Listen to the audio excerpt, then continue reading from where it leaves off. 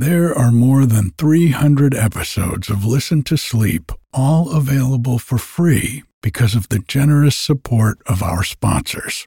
And while you'll never hear any ads after the story or meditation starts, you can get every episode ad-free, plus over 100 bonus episodes, all for less than the price of one cup of coffee a month by going to listentosleep.com and clicking on support. Thank you. I'm Sandra, and I'm just the professional your small business was looking for. But you didn't hire me because you didn't use LinkedIn Jobs. LinkedIn has professionals you can't find anywhere else, including those who aren't actively looking for a new job, but might be open to the perfect role, like me. In a given month, over 70% of LinkedIn users don't visit other leading job sites. So if you're not looking on LinkedIn, you'll miss out on great candidates like Sandra. Start hiring professionals like a professional. Post your free job on linkedin.com/people today. Hold up. What was that? Boring. No flavor. That was as bad as those leftovers you ate all week. Keke Palmer here. And it's time to say hello to something fresh and guilt-free. Hello Fresh. Jazz up dinner with pecan-crusted chicken or garlic butter shrimp scampi. Now that's music to my mouth. Hello Fresh. Let's get this dinner party started. Discover all the delicious possibilities at hellofresh.com. One size fits all seems like a good idea for clothes until you try them on. Same goes for healthcare. That's why United Healthcare offers flexible, budget-friendly coverage for medical, vision, dental, and more. Learn more at uh1.com.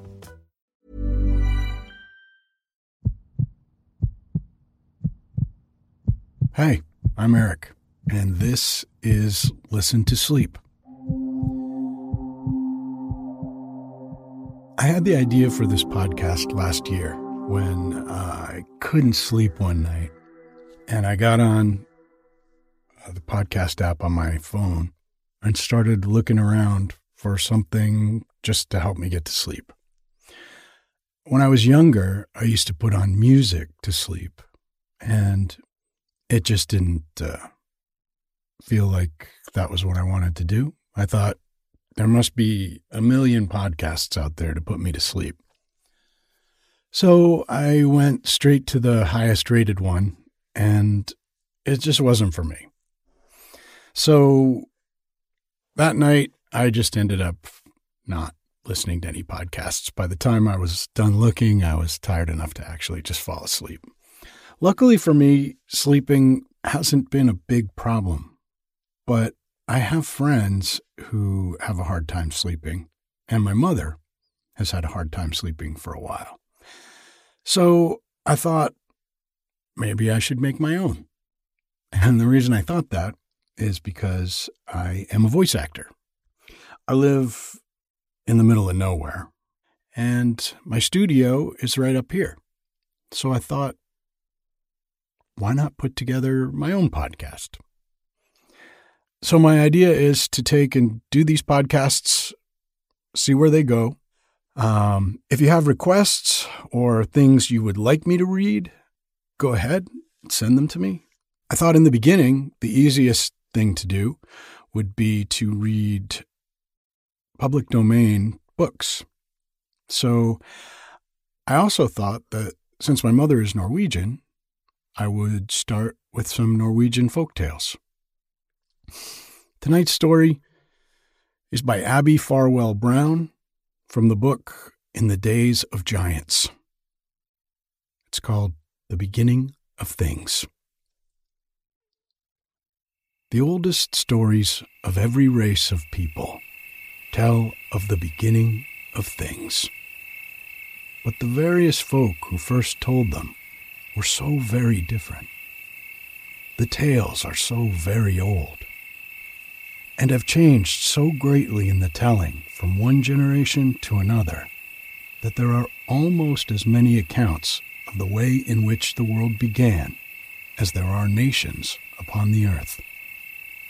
So it is not strange that the people of the North have a legend of the beginning quite different from that of the Southern, Eastern, and Western folk.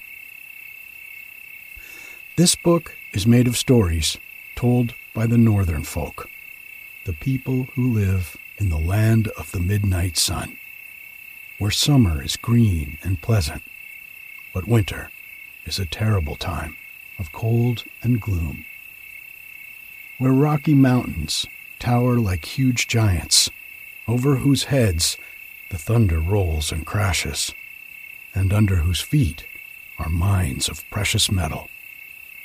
Therefore, you will find the tales full of giants and dwarfs, spirits of cold mountains and dark caverns.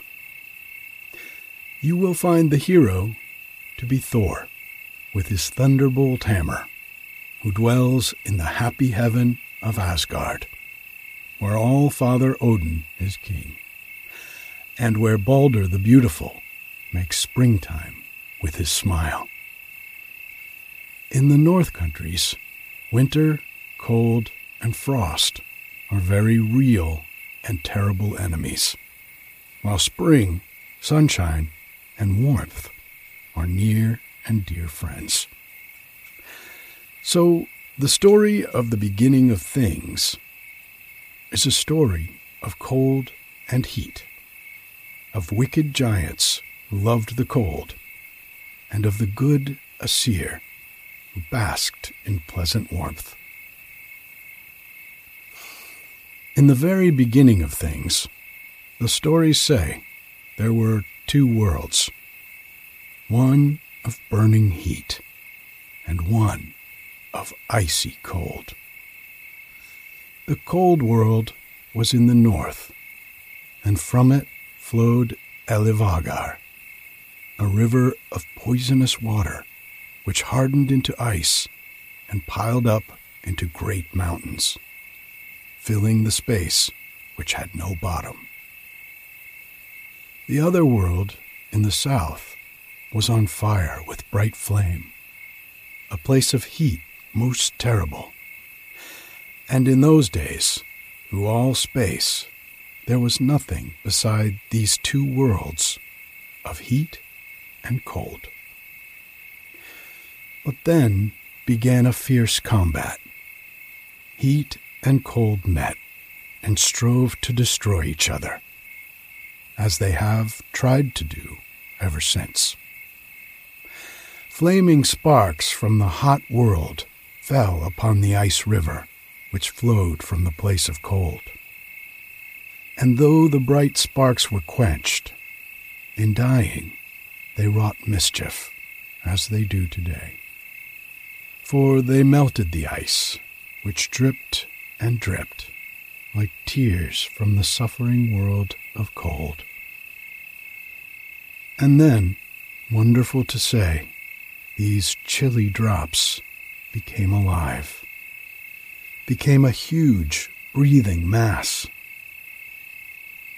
A frost giant with a wicked heart of ice. And he was the ancestor of all the giants who came afterwards, a bad and cruel race.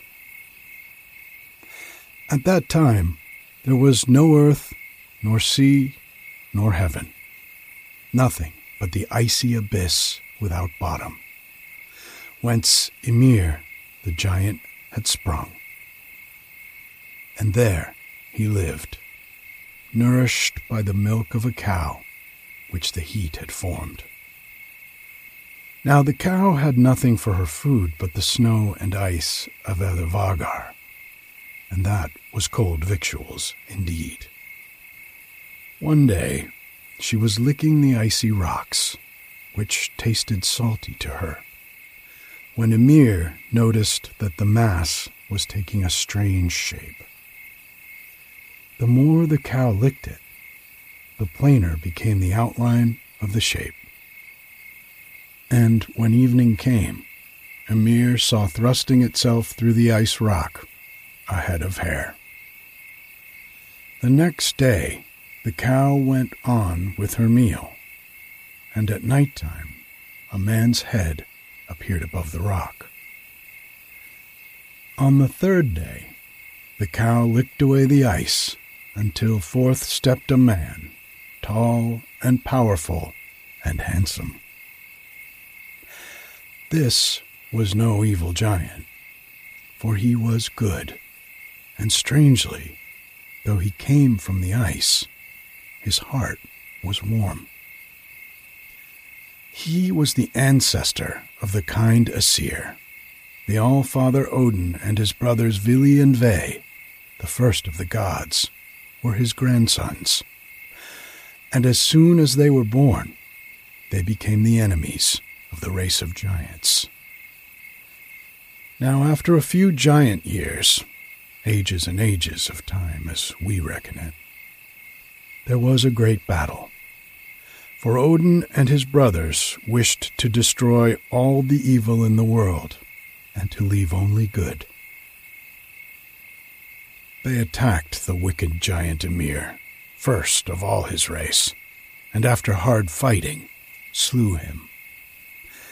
Ymir was so huge that when he died, a mighty river of blood flowed from the wounds which Odin had given him.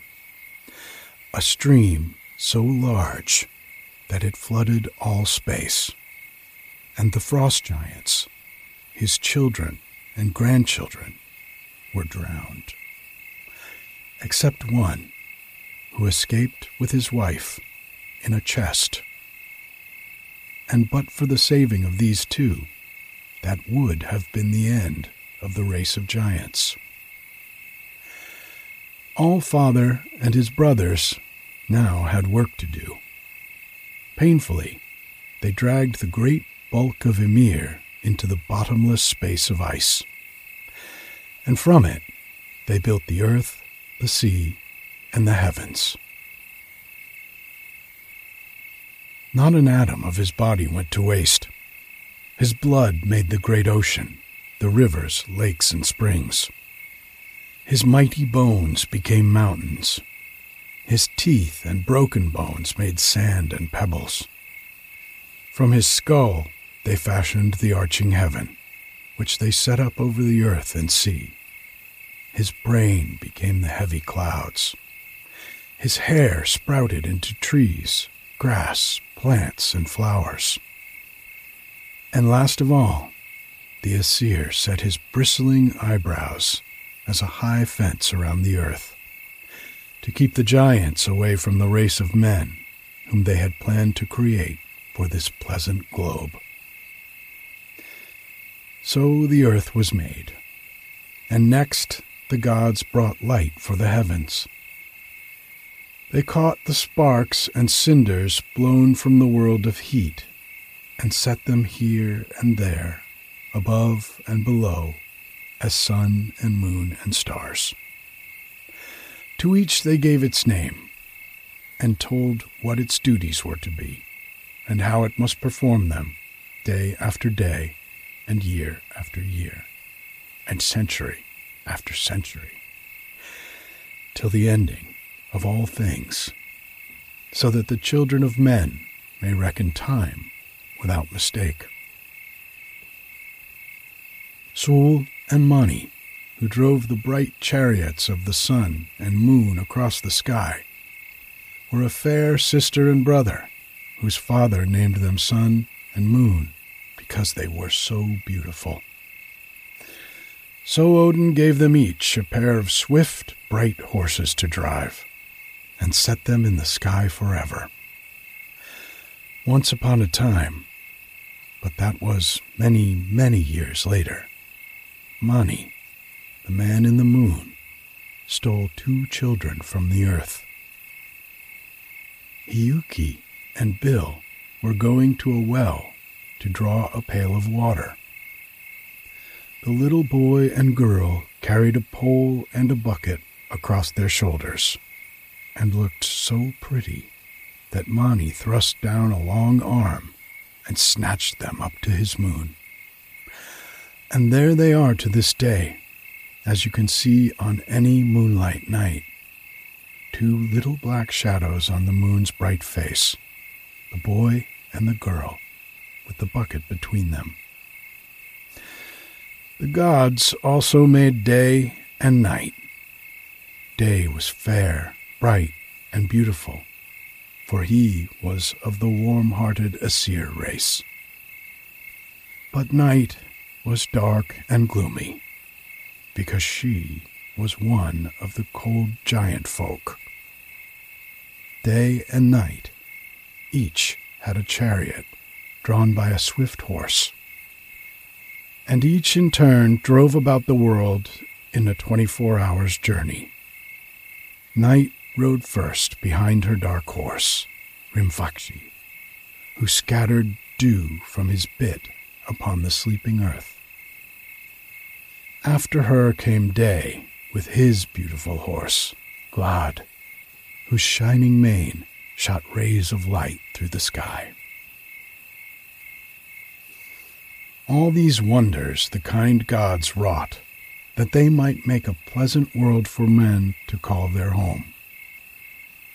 And now the gods, or Aesir as they were called, must choose a place for their own dwelling, for there were many of them, a glorious family.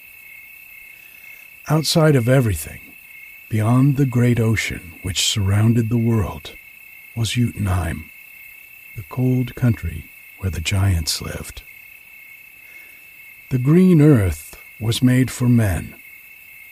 The gods therefore decided to build their city above men in the heavens, where they could watch the doings of their favorites and protect them from the wicked giants. Asgard was to be their city, and from Asgard to Midgard, the home of men, stretched a wonderful bridge, a bridge of many colors. For it was the rainbow that we know and love. Up and down the rainbow bridge, the Aesir could travel to the earth, and thus keep close to the doings of men.